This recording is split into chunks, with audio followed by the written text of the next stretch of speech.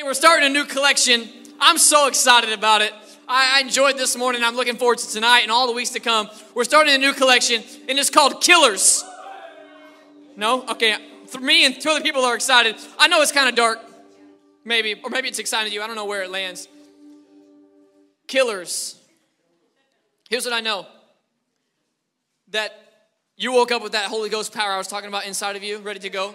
But also, the moment that you woke up, the devil had been scheming all night on your life, trying to kill different areas and spots that might be growing. I know that all day long, the enemy's been crouching at the door, waiting to do the very thing that he does, which is to steal, to kill, and destroy. And I thought, why don't we go to the Word of God in this collection and let our eyes be further opened up by the Holy Spirit and the Word of God, that we might see some things that are trying to kill what's good in our life.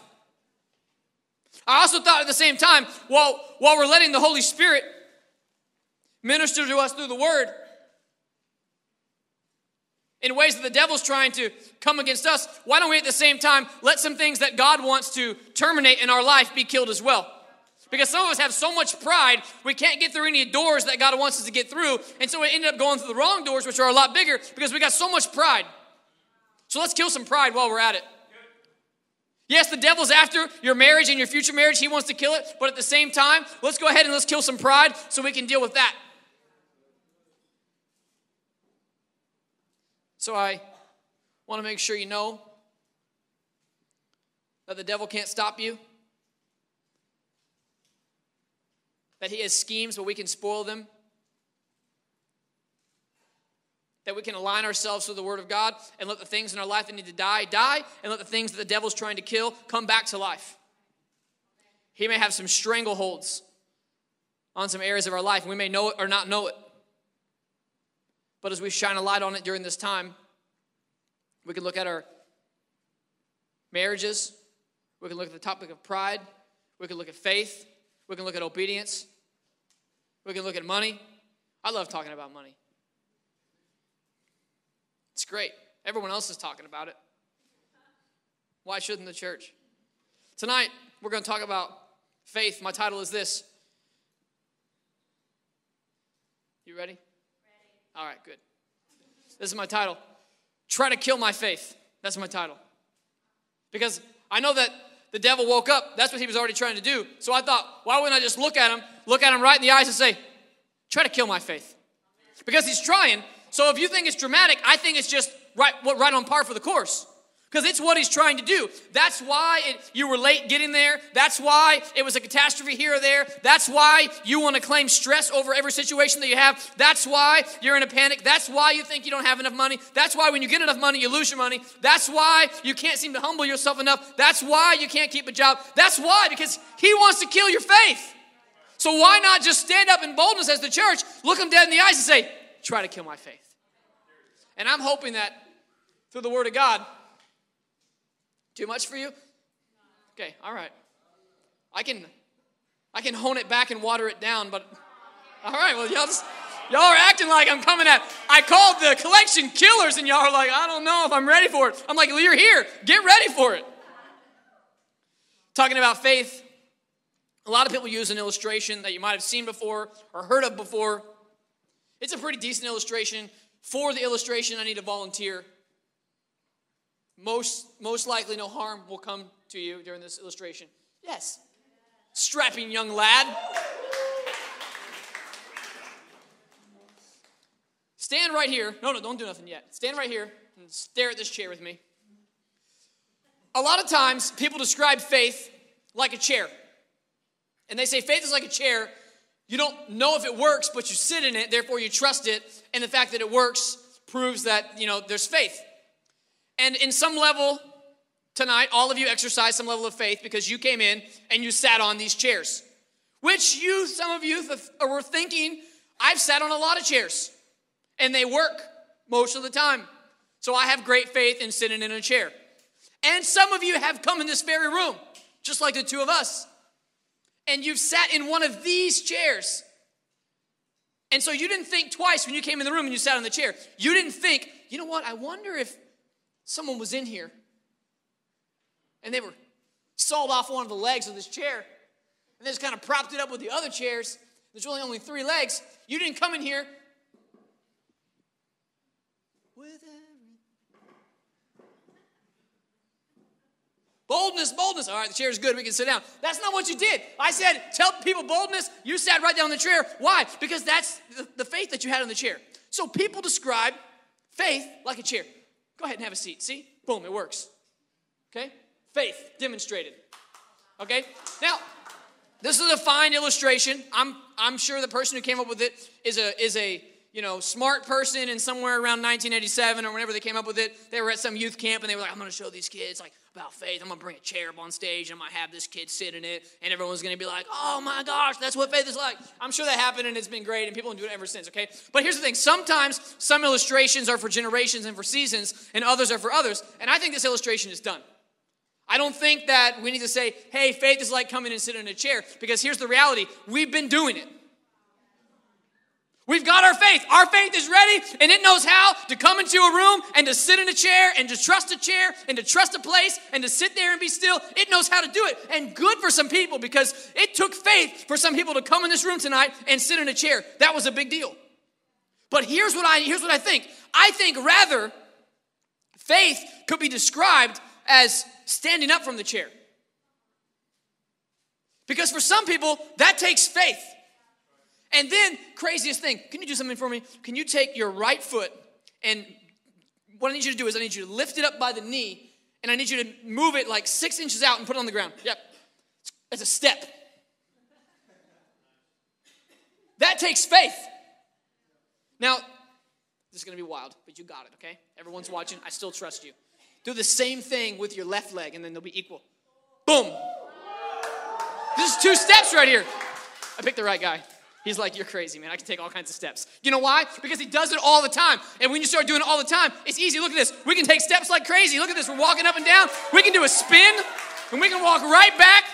Go ahead, sit down in the chair, and then stand back up. Watch him. Watch what he can do. Boom. Now stand up. See? Look at this. Because, thank you. You're a wonderful demonstrator. And thank you for letting me borrow this fantastic chair. On sale tonight for only $49.99.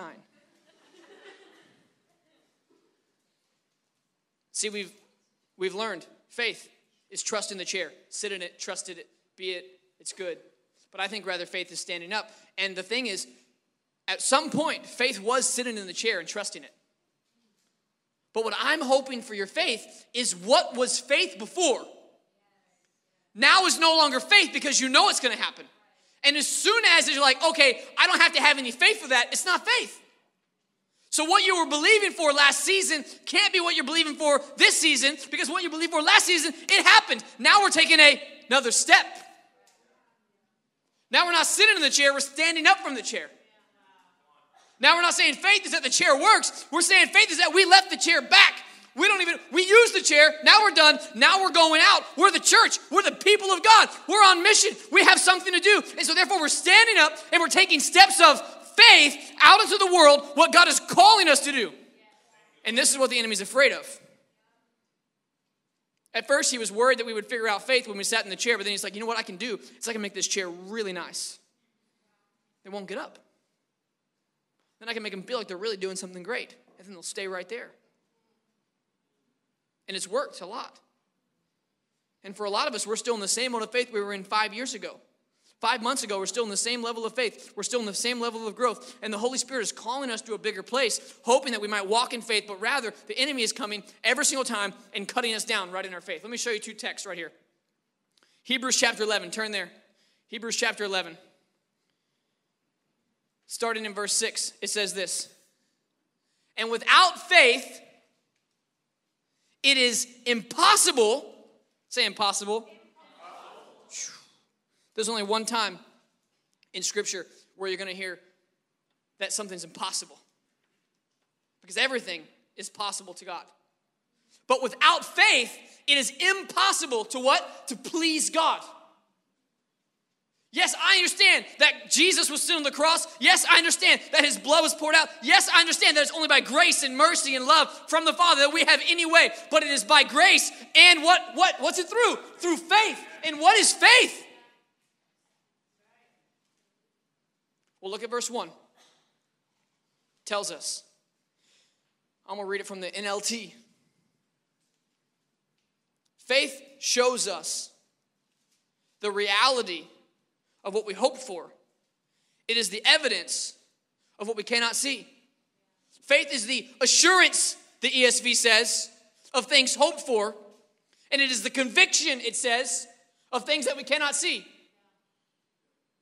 The great thing is, it's the assurance, meaning that it is sure that it's going to happen. So therefore, faith is what? It's the reality. Catch me here. Faith is not your dreams and wishes. Those are dreams and wishes. Faith is the reality, the manifestation reality of what is hoped for. So therefore, you have a hope, okay? That means there's a possibility. I hope that later on we get ice cream. Now, when my faith is applied, when that hope is put in the ground and it becomes a seed and it can grow into faith, all of a sudden I'm sitting there and I have ice cream. Why? That is the reality. Faith is the reality of what I hoped for. Faith is not your dreams. Your dreams are your dreams. Dreams are great. That's just wishing and hope. But once it's put into the ground as a seed, faith is what makes it the reality. So the devil doesn't have to even kill your hopes and dreams. He just got to make sure that they don't turn into faith. That they just stay in your heart. Don't ever tell anybody out loud. Don't ever really, go too much into it. You can have those hopes and dreams. You can have that. You can see yourself there. You can see yourself there. But just don't let it get too serious. I'm going to tell you two killers. Two faith killers. You ready? Two faith killers. The first one is the presence of sin. The presence of sin. I'm not talking about the existence of sin. Sin exists. Okay? But the existence of sin, that just means that there is sin in the world. All right, I'm teaching a little bit. Hang on, all right? Just hang on to my coat. We're walking down the hall. Just don't get lost, okay? We're going to keep going. You're smart. You got this, okay? The existence of sin is that sin's in the world. Until we go to eternity, you're not stopping sin in the world. That's how it is. I'm not talking about that. Sin in the world does not ever stop my faith, nor yours. It cannot. The existence of sin does not stop the work of God that he's trying to do. And when I hope for things, and I take them, I put them in the ground, they become faith, they become reality. Sin and the existence of sin cannot touch any of that. Now, what I'm talking about is the presence of sin.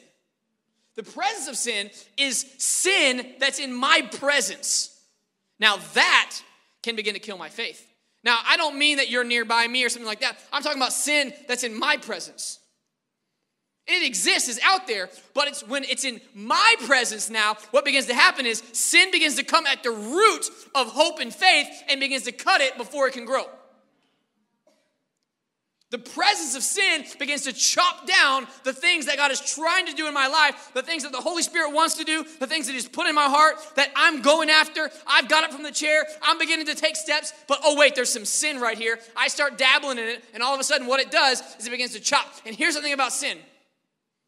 It says in James chapter 1, verse 15, and sin, when it is fully grown, gives birth to death. Picture this for a second. Sin grows up, has a baby that it gives birth to. It multiplies, it duplicates, it reproduces, and what does it reproduce? Death into your life. So here's how it typically works. Because the devil's pretty smart in his own way. He's very cunning. He has no wisdom, but he's cunning. What he does is he introduces you to a small, cute sin. You kind of take it by the hand and you're like, oh, that's cute. I'll walk around with that. It's just a show. It's just one drink. It's just a date, okay? It's just one date. It's just small. It's cute. Look at it. I'm holding it. It can't do nothing to me. I'm holding it by my hand. You could have seen me with little baby Mav earlier, and I was holding him by both his hands. We're standing here in prayer. It's cute, okay? He can't. If I let go, he's down. He's going to fall. Like, it's just a little cute sin.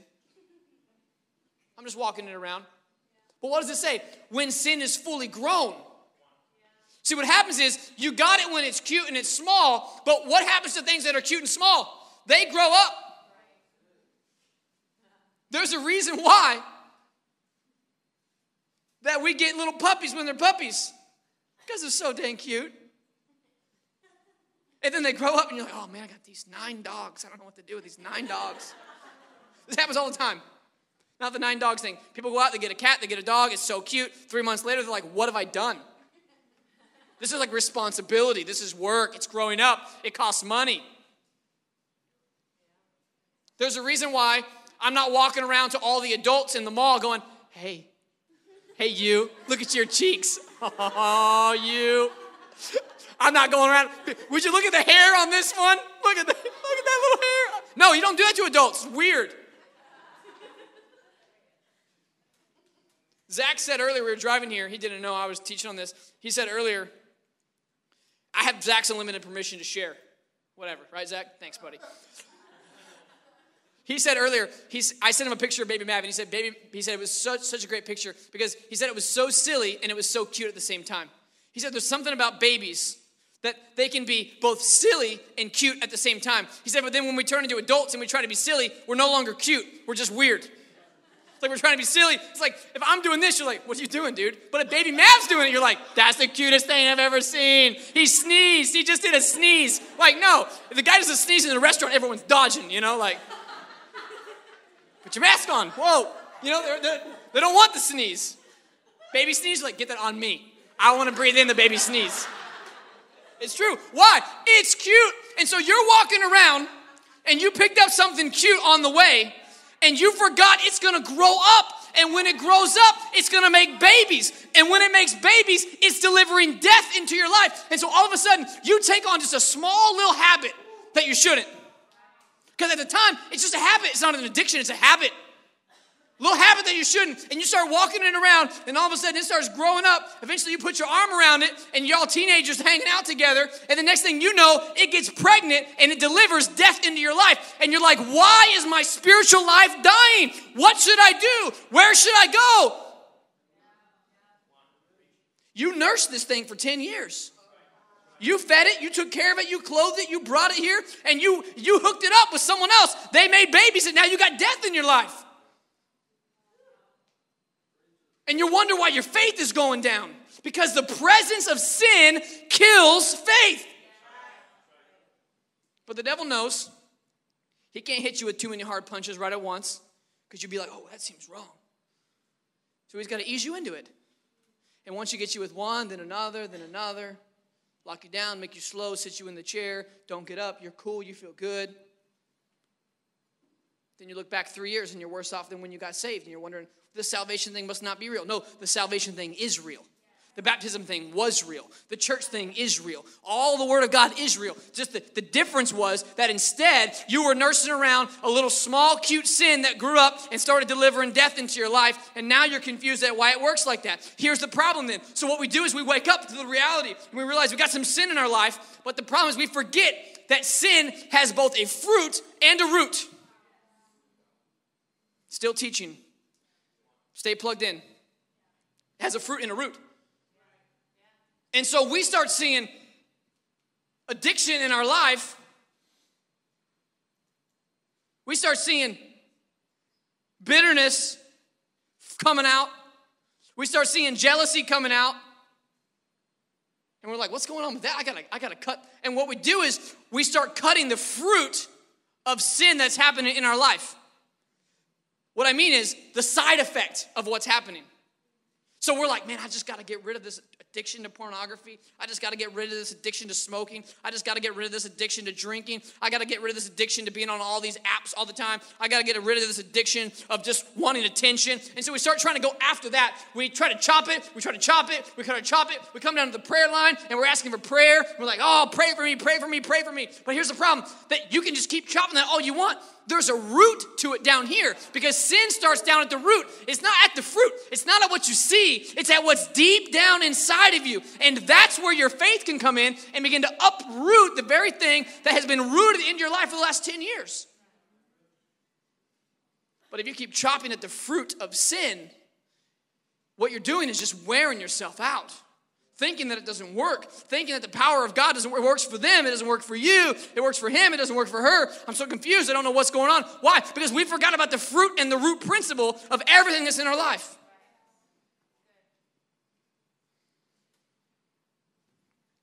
The presence of sin, that's number one. Second one, you ready for number two? The presence of society. The presence of society. The presence of sin, the presence of society. I'm not talking about people. People are awesome. People are created in the image of God. People are to be loved. We're to love God and love people. That's the greatest thing we're supposed to do. People are not the problem. It's society. Let me tell you the definition that I found on several different places, a definition, at least in America, of society. A highly structured system of human organization for large-scale community living that normally furnishes protection, community security, and national identity for its members, a.k.a. American society. The difference, when I'm saying society, what I'm not talking about is community. Community's awesome. We need community. Community helps us grow closer to God. Fellowship, iron sharpening iron, this is awesome. What happens at midweek? What happens outside of here? What happens in the lobby? All those things, that's community. That's great. We love that. We need it. Community is centered around Christ. Society is centered around the person. Because why? It's man-made. It's a man-made structure to keep everybody going in the direction that society wants them to go, going to the culture everybody wants, buying the stuff that we're supposed to buy, eating what we're supposed to eat, shopping what we're supposed to shop, getting the debt we're supposed to get. This is society. And society kills faith. Because the world, which is led by the worst leader, and I'm talking about Satan, forget everything else. He hates you. And he's jealous of you. And he wants to ruin your life, and he wants to kill your faith. And he wants death to be born inside of you. That's what he wants. And because he can't outright kill you without permission, what he goes after is your faith. And how he does it is through cultural norms. You got a phone? Someone asked me my phone number the other day for like some random store. I was like, I don't got one.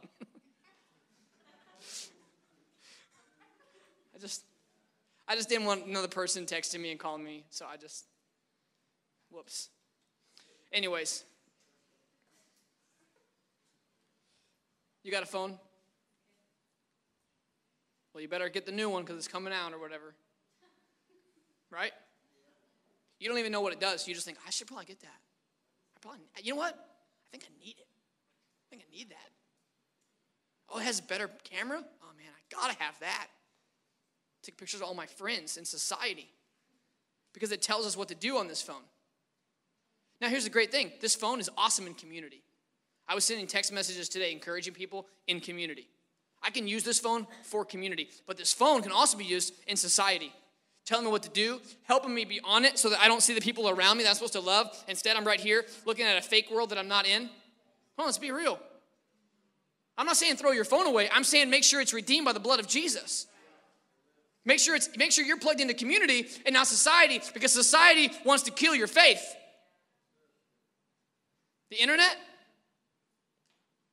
this vast world of knowledge, but all your answers and problems can be solved in 1 second. Just ask Siri. Just Google search it. Just look it up on whatever other thing that you got. Just Pinterest it. Just do that, whatever. Pinterest it. No one says that. At that sweet grandparents told us the other day we were taking pictures, family pictures. And they were like trying to get them on their phone. And I was telling them, we're going to get them on one phone. We don't need them on one phone. Then we're going to send them to you. Everyone's going to have them. It's going to be fine. Because, you don't want to take pictures on all the different phones, right? You understand. And so they said, they were kind of like concerned that they weren't going to get them. And so they said, you're not going to take them and put them on that Pinterest and try to send them to me through Pinterest, are you? And I was just like, I love you so much. I promise you, on the word, I'm not going to send you these pictures through Pinterest, okay? I promise. I absolutely, you have my Scout's honor or whatever it is, all right? No, don't worry. And they were like, all right. But, they were thinking the right thing. They just had the wrong thing, They were probably thinking Instagram or, MySpace or whatever, Zanga, whatever they were thinking, whatever. But here's the thing, you're supposed to get this internet thing, and you got to pay money for it so you can get all the answers right away, and we spend so much time on the internet and so less time in the Word. Why? Because society says. You don't believe me yet? What about all those apps on your phone? What about all those social media apps? You got to get on there, and what do? Just scroll and just scroll and just scroll and just scroll. And what you're doing is you're looking at everyone, you're looking at society and what you're supposed to want and what you're supposed to have and what you're supposed to long for. And then when anything good comes along, like community that you're not in, and you look at it from far away, you start criticizing it because it can't be good because you're not in it. Here's the thing. If you're not in community, how would you know if it's good? And if you are in community and I am in community, then why would we criticize each other's community? Because community grows people closer to Christ. So I don't need to criticize your community, and you don't need to criticize my community. Instead, what we can do is we can let the Word of God work itself out. Because if we're in community, then guess who speaks to us? The Father. Guess who instructs us? The Father. Guess what leads us? The Word of God. That's why we're in community. So if I miss it, you got it. If you miss it, I got it. We help each other. But society says, move this way. Come on, walk faster. Buy more stuff. Get more things. Take a left-hand turn. Don't think. Don't ask questions. Don't read the Word of God. And just follow the person behind you. Get what they get. Do what they do. The problem is a lot of them are doing the wrong thing. And so what is it doing? Society is coming in, cultural norms, and it's killing your faith. I love Texas. I love the United States. I love the city. I love the Metroplex. I love those things. Why? Because the people that are in them. But once we start becoming fish that just swim wherever we're told to swim, down whatever stream we're told to do, not thinking, not acting, not walking by faith, but walking by whatever we're supposed to walk by, what happens? Faith begins to die. The psalmist writes in Psalm 73, verse 3 and 5. He's looking around at the world. He's looking around at society in his time. And he's confused.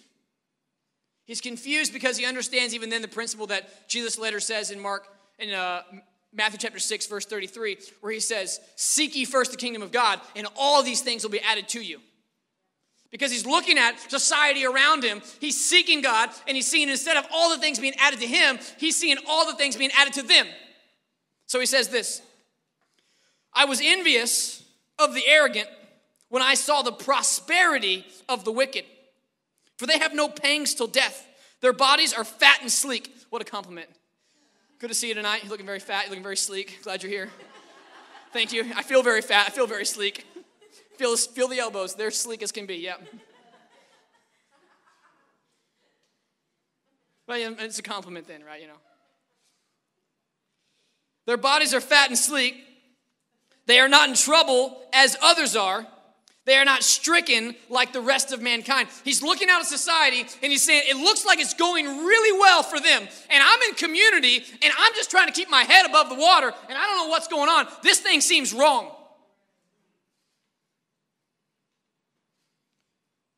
But then he makes a transition in verses 16 and 17. Same chapter 73. And he says, and when I thought how to understand this, it seemed like such a wearisome task. It's wearing me out. Until I went into the sanctuary of God.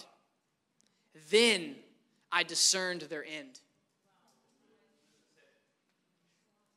The presence of sin will kill your faith. The presence of society will kill your faith.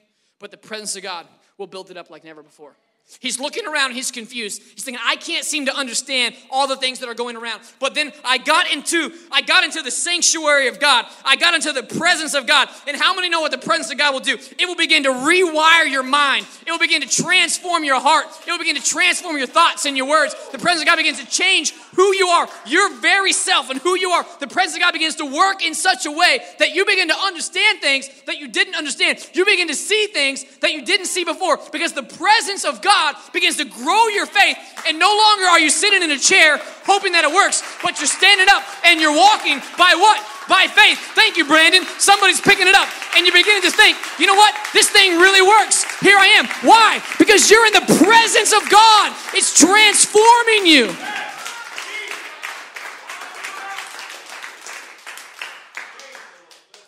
I was confused and I was losing faith, and then I got in the presence of God. And you know what the presence of God did? It began to find the roots of sin in my life. Wasn't working for it. The presence of God knows where to go. All I did was just seek after him. All I did was just get closer to God. All I did was just draw closer to God. And things that didn't need to be in my life began to get ripped out. Let me take you to Romans chapter 5. He's talking about faith in verses 1 and 2. I want to read verses 3, 4, and 5 to you. Just for sake of time, you can go read it and you can see that he's talking about faith. That's the topic that we're out on here. Romans chapter 5. He's talking about faith and he says, not only that, but we rejoice in our sufferings. Hard to do. Knowing that suffering produces endurance. Am I a liar? That endurance produces character. Anybody want some of that? And that character produces hope. And hope does not put us to shame because God's love has been poured into our hearts through the Holy Spirit who has been given to us. Let me tell you something. You've been walking through what you've been walking through and you've been thinking, man, this is tough. I'm not sure. Maybe the church thing's not what it's all about. Maybe the faith thing's not working out for me. I tipped a little money here. I did a little thing there. I served a little here. I'm coming to church, but it just doesn't seem like my head's getting quite above the water. What you need to do is get in the presence of God,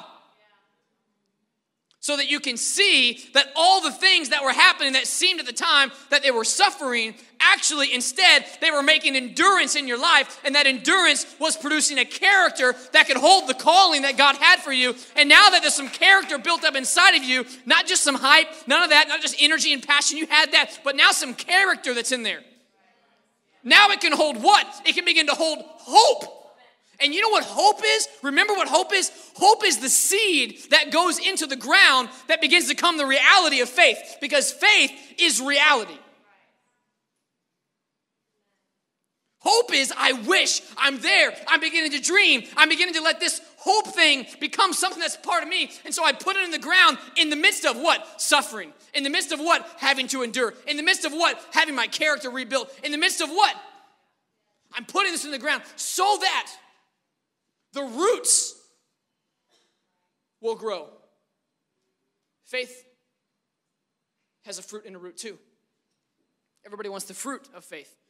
Nobody wants to work for the root of faith. And I say work, because what God calls us to do oftentimes is not easy. You think it's easy to build a giant boat? No one's ever even seen a boat or seen the rain. You're going to build a boat on the ground? That's easy? You think it's easy to spend the night in a lion's den? You think it's easy to endure the things that the apostles endured? You think it's easy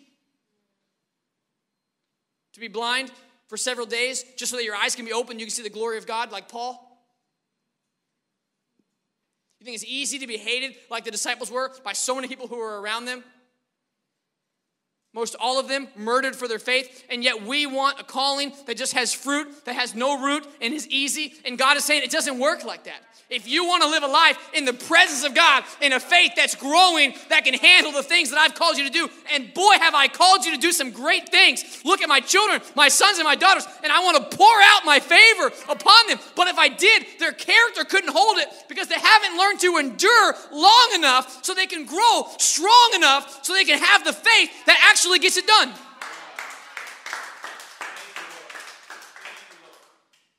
All right, I've done enough. Let me just tell you some very practical things and I'll get out of here, okay? Hope you'll write these down. I think they'll shift in your week if you're not already doing them, and help your faith not be chopped at the root by sin and society, but rather grow at the root so that fruit can begin to come from your faith like never before. You can look the devil in the eye. Temptation, addiction, struggle, stronghold, and you can say, try to kill my faith. You can do it by these statements right here. The first is plant the seed of vision. Plant the seed of vision. How you can do that? is by taking some type of vision board and putting it up where you can see it. You can write things on it. You can put pictures on it. You can do whatever you want to do. If you want to put your house and your car on there, that's fine. But what I think matters most is the things that you need in your life. Freedom from what? Put it on there. Write it down like it's done. I'm free from, boom. You need someone to be saved? Write it down like it's done. This person is saved, boom.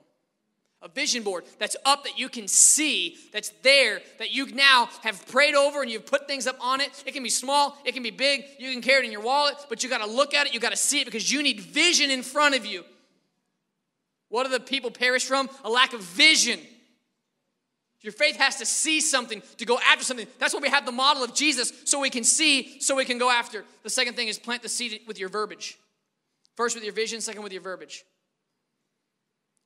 Maybe you need to make a vision statement.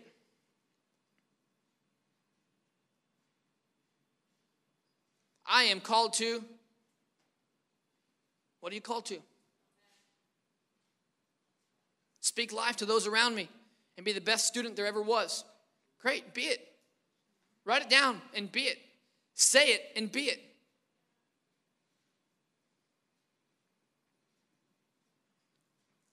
Second way you can do that with your verbiage is make declarations or confessions. You can make a vision statement, that's kind of broad. You can do that and make it, for the next season or whatever. But to make declarations or confessions. I have several. They all start off with, I confess and declare that. Boom.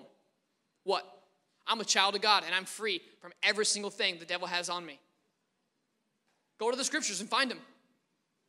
There's tons that are in here. And when you begin to use them, what you're doing is you're taking out your sword of the Spirit. Brought my knife tonight. Come on, baby.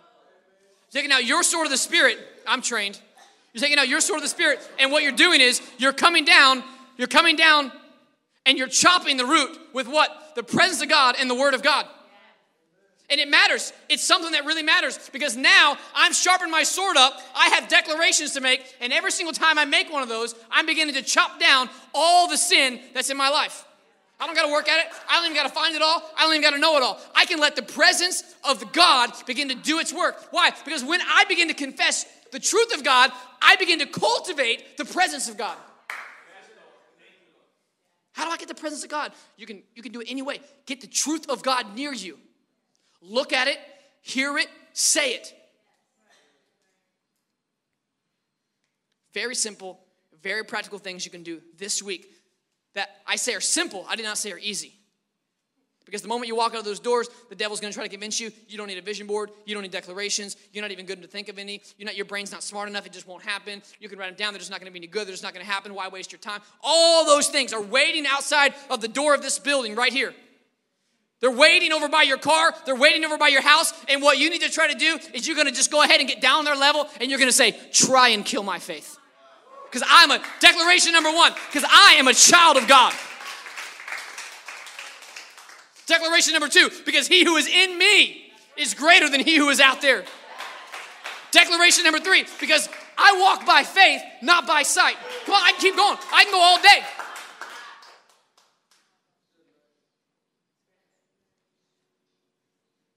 Killers. I've got some great topics the Holy Spirit has put into my heart for this season. I believe for the people of God. I don't want you to miss a single week. I want you to be here. I believe it's going to bless you and set you up in every aspect of your life to be walking in the presence of God.